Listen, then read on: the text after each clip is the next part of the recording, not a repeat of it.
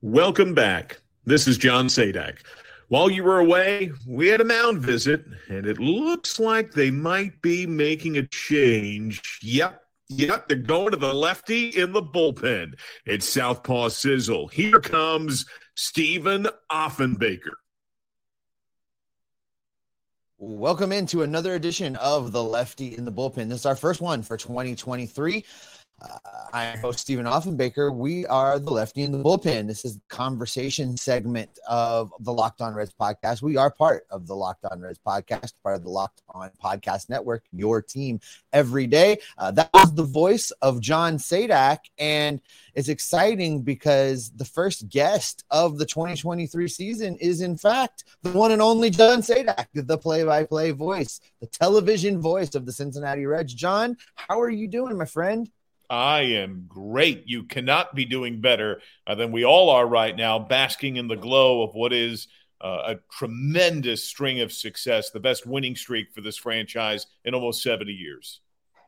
Let's start right there. As we're recording, the Reds are riding an 11-game winning streak. They're in first place in the National League Central, and you get to go to the ballpark and be around these guys and call these games each and every day. What's it like going to work for you right now? Oh, it's the best. I mean, game day is always a great day, no matter what. Whether you're winning or losing, the idea of just watching a ball game, period, much less that, that's my job. I actually get to make my living doing it, is a dream come true. But this team, not just winning. I mean, winning, yes, of course, is a highly addictive feeling and sensation.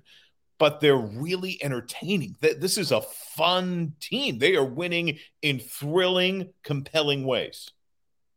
Let's talk about some of the guys on this team, because last time you were on this show, you and I got together during spring training. You were out in Goodyear, and the narrative surrounding this team was very different than the narrative surrounding this team right now. We thought the Reds were going to be a team that had some excellent starting pitching, but was trying to find itself. We'll be trying to bring these youngsters along to get them ready for some future playoff run, say in 2024, maybe as late as 2025. Nobody was really talking about this team as a division leader. Jeff and I had both said they could be one of those teams that stumbled their way into the final wild card spot, maybe, if a lot of things went their way. But here they are leading the National League Central. So let's talk about some of the guys that got them here. And let's start with Spencer Steer, because he was the one that's really been around since the beginning of the season. He got that late season cup of coffee last year and hit the ground running in consideration for Rookie of the Year.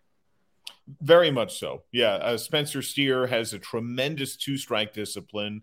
He is selectively aggressive, but he has a keen feel for the strike zone. He knows how to fight off pitches. He has sneaky power. He's been incredibly clutch, even though his spot in the lineup has floated some as the roster has changed over the course of the year.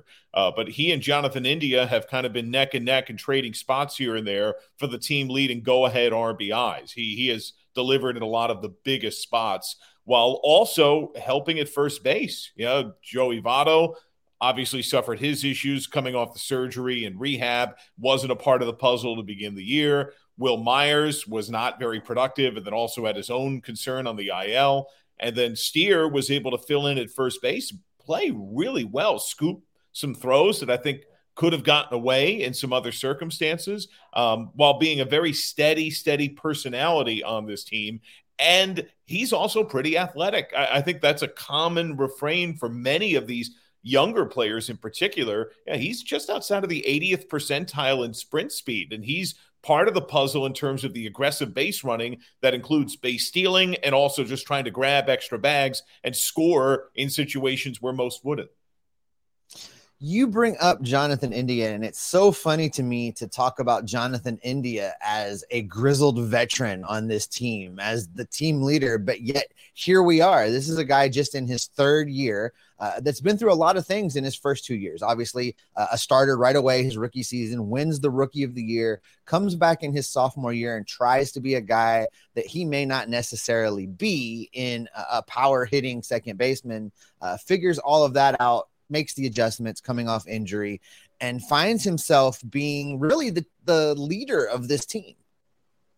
He does. I mean, he's always possessed, I think, those leadership characteristics in his personality. He is a guy that players, that fans flock to and follow. There's a coolness and a confidence and a hard way that he tends to play the game that we can see domino out in every other player that is on this team this year.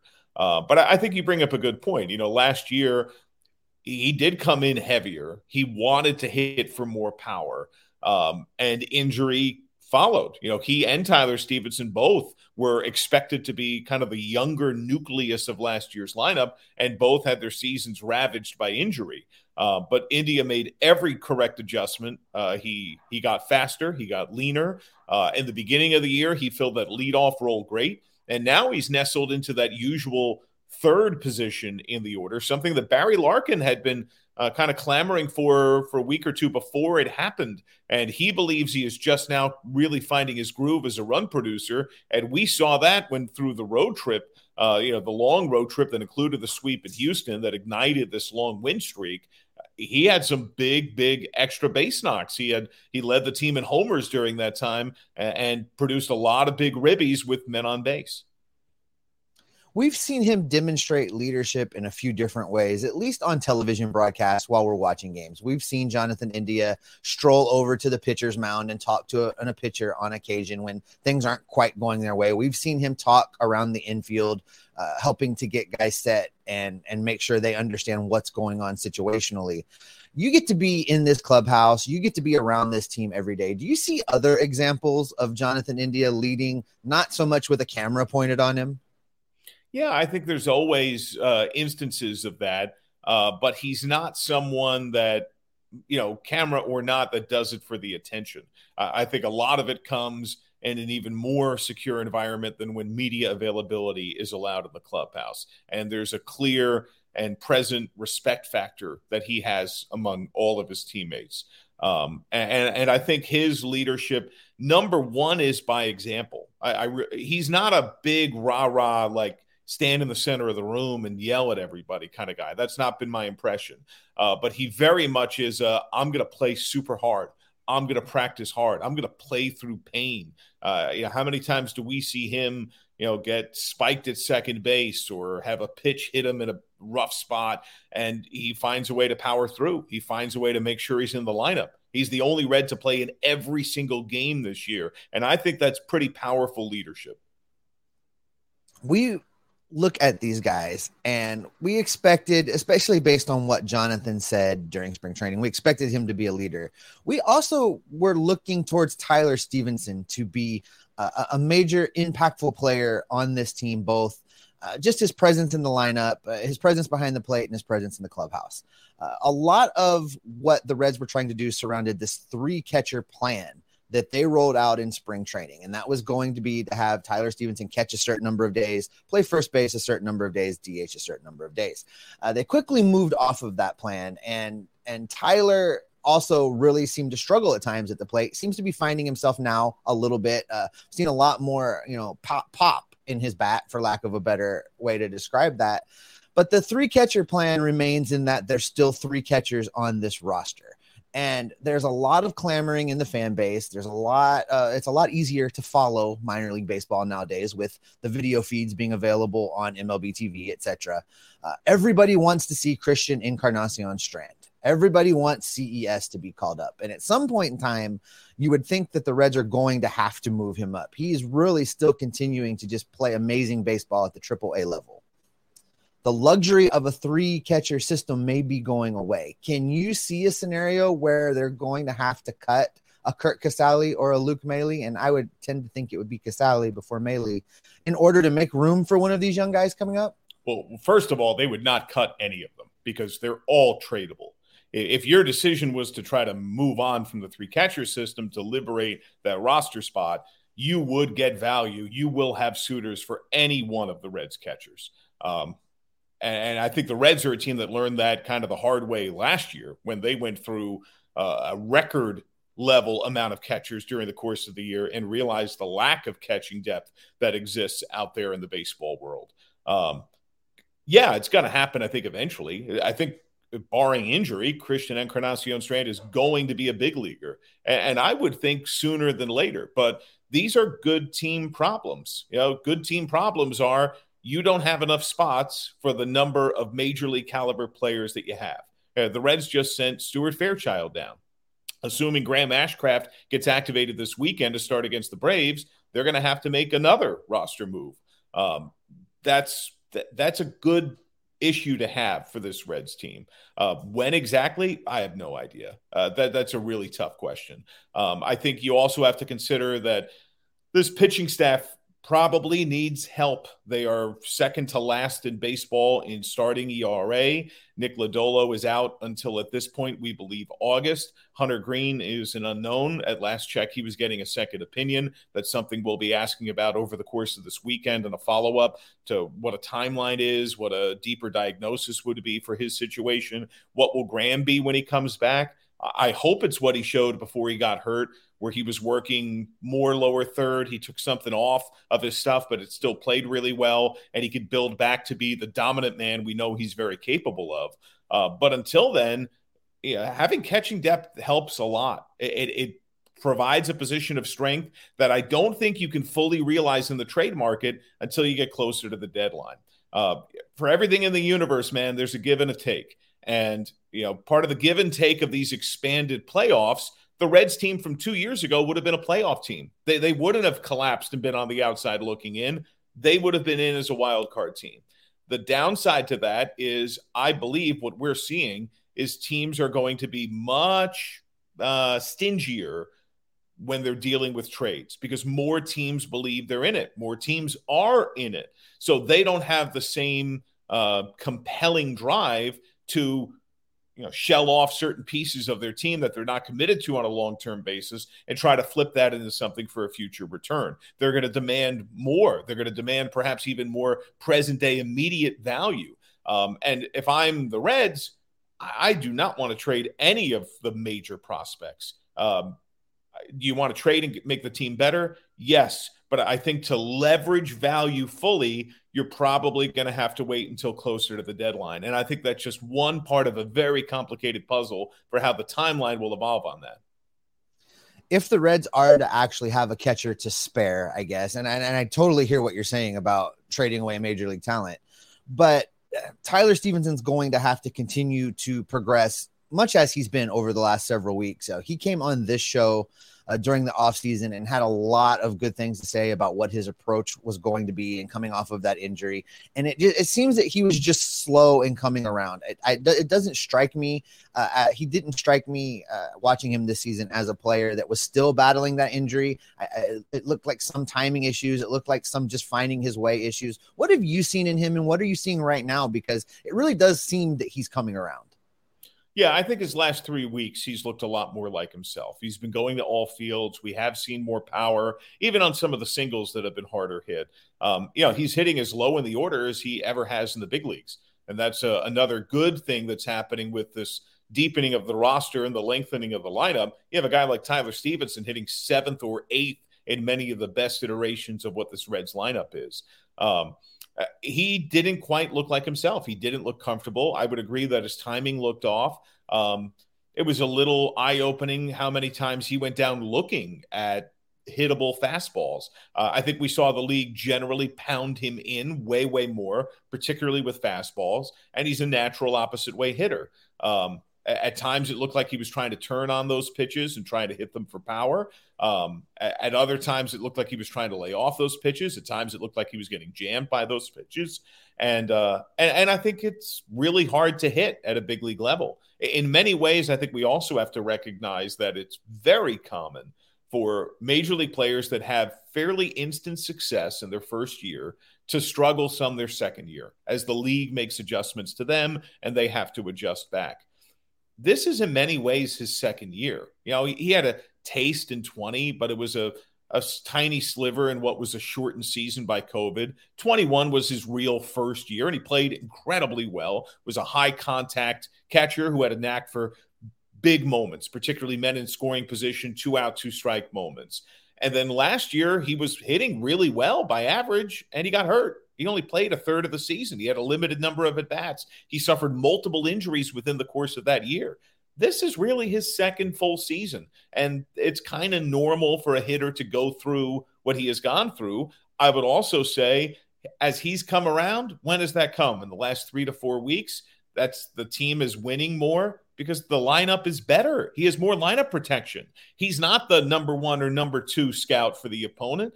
And so I think all of these Reds are helping and benefiting from each other because as the lineup gets better, it's progressively a little easier for each one of them because they're shielded by their respective teammates.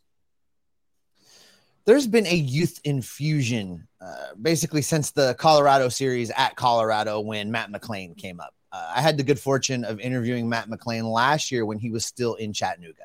And during that interview, I asked him, the Reds have a lot of talent. They all play the same positions. People are going to have to move around. What position do you play? And before I even finished asking the question, he was saying shortstop. Like he was answering it before I even finished. And then he went on to tell me that, what he was going to try and do was to continue to refine his game, get better at, recognizing pitches, cut down his strikeouts. He believed the power would come. And he outlined a list of things he was going to do, and it's exactly what he did. And it's resulted in the guy that we see now, his surge onto the major league level, very quickly named National League Player of the Week after being called up.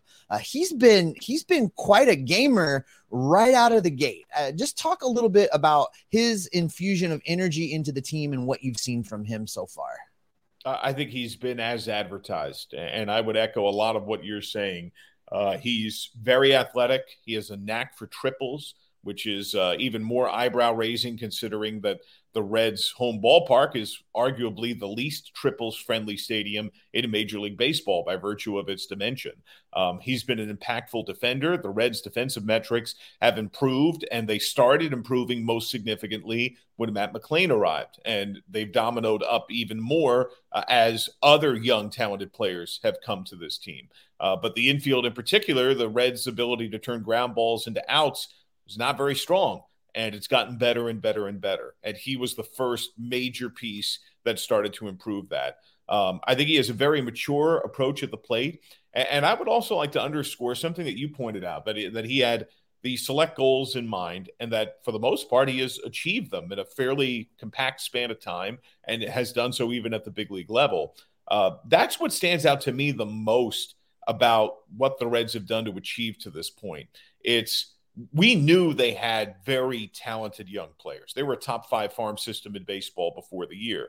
What we didn't know is that this many young players would get here this quickly. I did not expect that. And that they would perform as well as they have pretty much right out of the gate. Normally, there is an adjustment period for even the most talented of players. And for the most part, all these young guys, Abbott, De La Cruz, McLain, Steer is a young guy who still qualifies as a rookie, have really hit the ground running. It's so rare. Every player knows what their respective strengths and weaknesses are, and organizations know what they are, and they make recommendations to the player, generally follows all of them. Yes, I want to focus on A, B, and C. The game is hard. You don't often just turn the light switch and all of a sudden you fix all of it. And where we've seen that perhaps most profoundly is in the cut down of strikeout rate and chase rate, just general swinging at bad pitches, increase of walk rate while still being aggressive with power. And that's something we've seen from McLain, from De La Cruz, that Christian Encarnacion Strand has shown at AAA. That's really rare and really hard, let alone the idea that they are as blossomed and as fairly flush filled out of players as they've been already. And I think they're all likely to at least have the potential to improve. When I would talk to scouts in my many years in the minors, and I was fortunate to be associated with organizations and teams that had a lot of prospects that had similar hype to what the Reds had entering this year, they would always caution me, John, the normal math is for your ranked prospects, not including the lower tiered guys that don't profile to be major stars. For the guys that are top 30 organizational prospects, if 1 out of 3 becomes a regular productive big leaguer, not an all-star, not a Hall of Famer, just a guy who plays every day or pitches every 5th day and helps the team, is an average to above average player, you're doing great. 1 out of 3. every young prospect the Reds have brought up so far has done incredibly well. Like that is a hit rate that is unbelievable. And when you talk to Sean Pender, who runs the Reds minor leagues, and you bring up guys like Matt McLean, and you bring up guys like Ellie De La Cruz, and you bring up Andrew Abbott, he immediately defers to them. He says, what's the secret sauce? They're really good players who are really smart and have excellent work ethic. Yes, we identify what we want them to be better at, but everybody does. They're able to do it chiefly because they're really good. That brings us to Ellie De La Cruz. And I don't recall a time that a Reds prospect has been just this electrifying, and it has been this touted and has been this hyped, but has really, for a large part, lived up to the hype, has really been as advertised. And Ellie arrived on the scene, and, a team that was already really starting to be electric was fully electrified at that point. It has just been something. I was fortunate enough, John, to be back in Cincinnati when Ellie made his debut. So I was in the ballpark that night. And listen, John, I know you've been here several years now, and I've been around a long time, and I don't recall a regular season game at Great American Ballpark feeling like that game felt that night with Ellie making his debut. Yeah, that's something I've heard from many. Perhaps 2012 is the last such instance of that kind of togetherness, but many of those that are my friends that have been lifelong Reds fans or associated with the franchise in some way have said similar things. And there is something that's not quite quantifiable about the charisma and the complete package uniqueness, the unicorn style of Ellie De La Cruz, that he can do everything. And I would also say we have not even seen close to the best of him. You watch what he did at AAA, and I spent a decent number of the evenings when Louisville was playing Reds had day games or vice versa. I would try to make time to watch Louisville for everyone, but a lot of it was focused on De La Cruz. And he's going to do even better. Like he has that tool set within him already. In game one, heck, in his debut, we saw how carefully he was being pitched to. He was being pitched to as if he were already the number one bat in the lineup. And in some ways, you can argue he is. He does everything, and he does it with passion and dynamic athleticism. Yeah, I think Barry put it really well. We were talking some off air during the course of the Rockies game when he forced 3 pitching errors on pickoff looks during the course of an inning. And he said, this guy makes the opponent look like an amateur team. It looks like a high school or little league game when one kid is just bonkers more athletic than everyone else and speeds you up so significantly physically and mentally that you do silly things. You do the wrong thing. That's what he's capable of doing. On his off days, when he reaches on a fielder's choice, he can still help you win. He's that talented. I don't ever recall seeing a guy leg out a grounder to first base. And we've seen Ellie do things like that. We've seen him, as you're saying, find a way to get on, disrupt to get over, and then a simple fly ball brings him in. We've seen him do this in the minor leagues where he rope-a-dopes a shortstop as the throw comes in from the outfield and scores. We've seen him do those kind of things. I agree with you, John, that we have not begun to come close to seeing some of the things he's going to be capable of doing.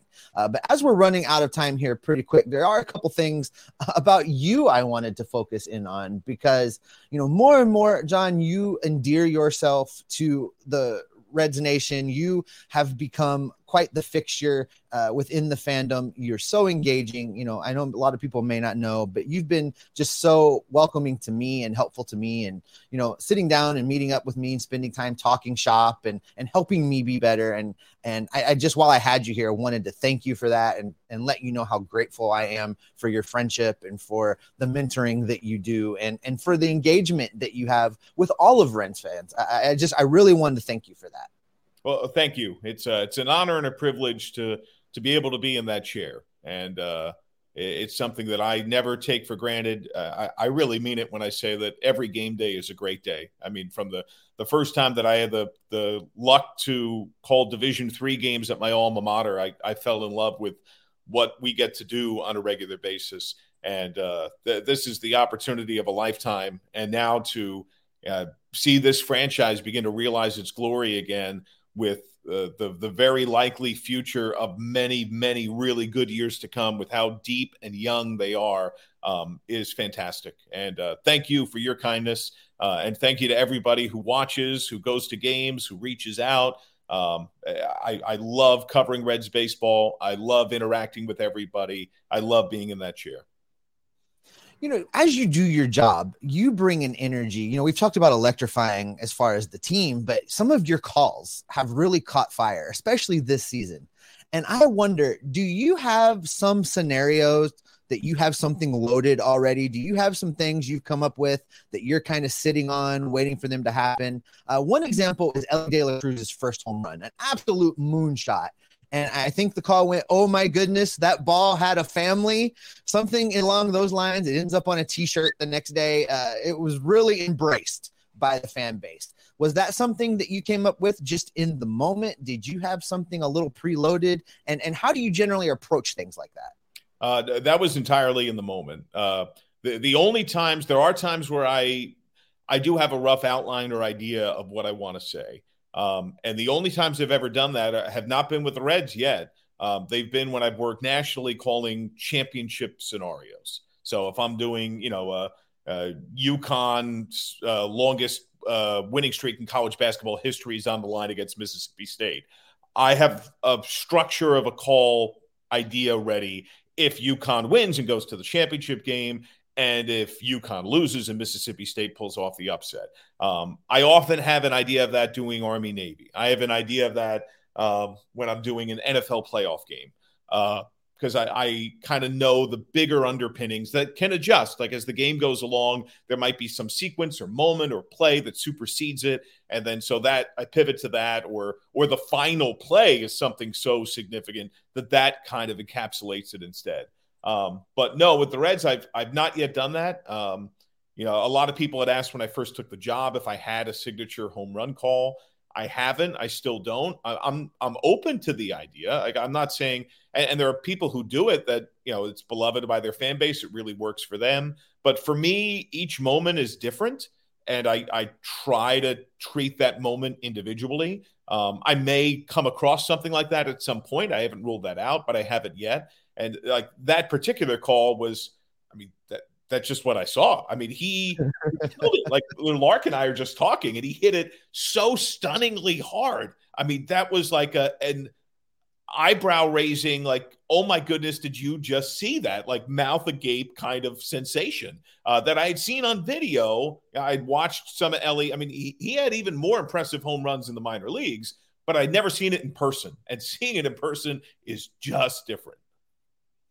I believe that Elly De La Cruz is going to be the first player to hit a ball into the river on the fly. We've seen him go in the water on the bounce, never on the fly. And I think he's going to be the first one to do it. So go ahead and get that call preloaded, John. Start thinking about that because I think it's going to happen. Listen, I know we're about out of time. I want to give you one more question. This is a question when we do these conversations that I always ask the minor leaguers because you never know what you're going to get. And I'm going to throw it at you to wrap things up today. And that is this. You've done a lot of podcasts now. You've done a lot of availability. You've had a lot of conversations surrounding the Reds and yourself and engaging this fan base.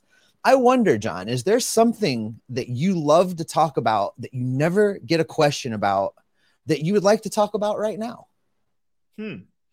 I probably don't get asked a lot about there's a lot of things that pique my interest that are outside the purview of what the normal job is. And I would say some combination of like video games and comic books, graphic novels. Those are two other major passions of mine that I really enjoy. I'm playing Jedi Survivor on PS5 and the new Zelda game on the Nintendo Switch. And I love how those kind of games, the Horizon series, the God of War series, they're great storytelling.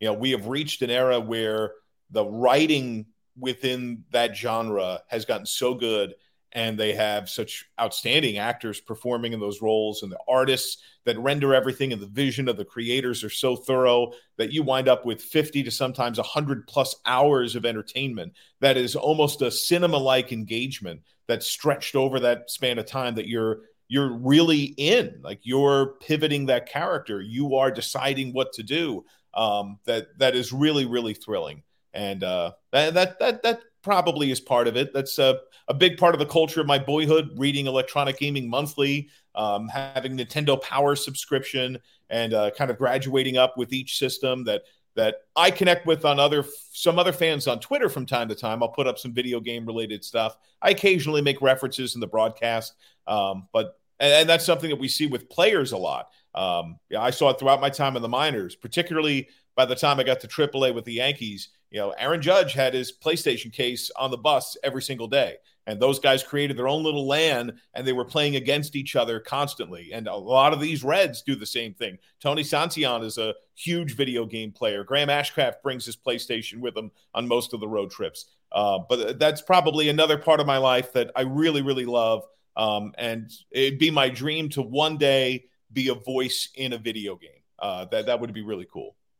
Oh, we need to find a way to make that happen. We're going to start the online campaign right now, John. That is going to happen. And I will tell you, it is a good thing that Jeff Carr is not here today, because we would have a whole nother 30 minutes with all the things that you just brought up, because he is much like you in that regard. I have to tone him down on his Star Wars references all the time. So that's going to be a whole off-season show. I think that we'll do a outside foul territory with Jeff, and you guys can just talk video games and comic books. But listen, John, I am so thankful for you being here again. I truly mean it. I appreciate the level of engagement and what you give to us and what you give to the fans. We're so lucky to have you here and have you step into this role as the voice of the Reds on television. I can't wait to do this again. I always look forward to it. Thank you so much for the time you've given us today. Thank you. I appreciate it. And I love your shirt, man. Aloha. All right. Aloha.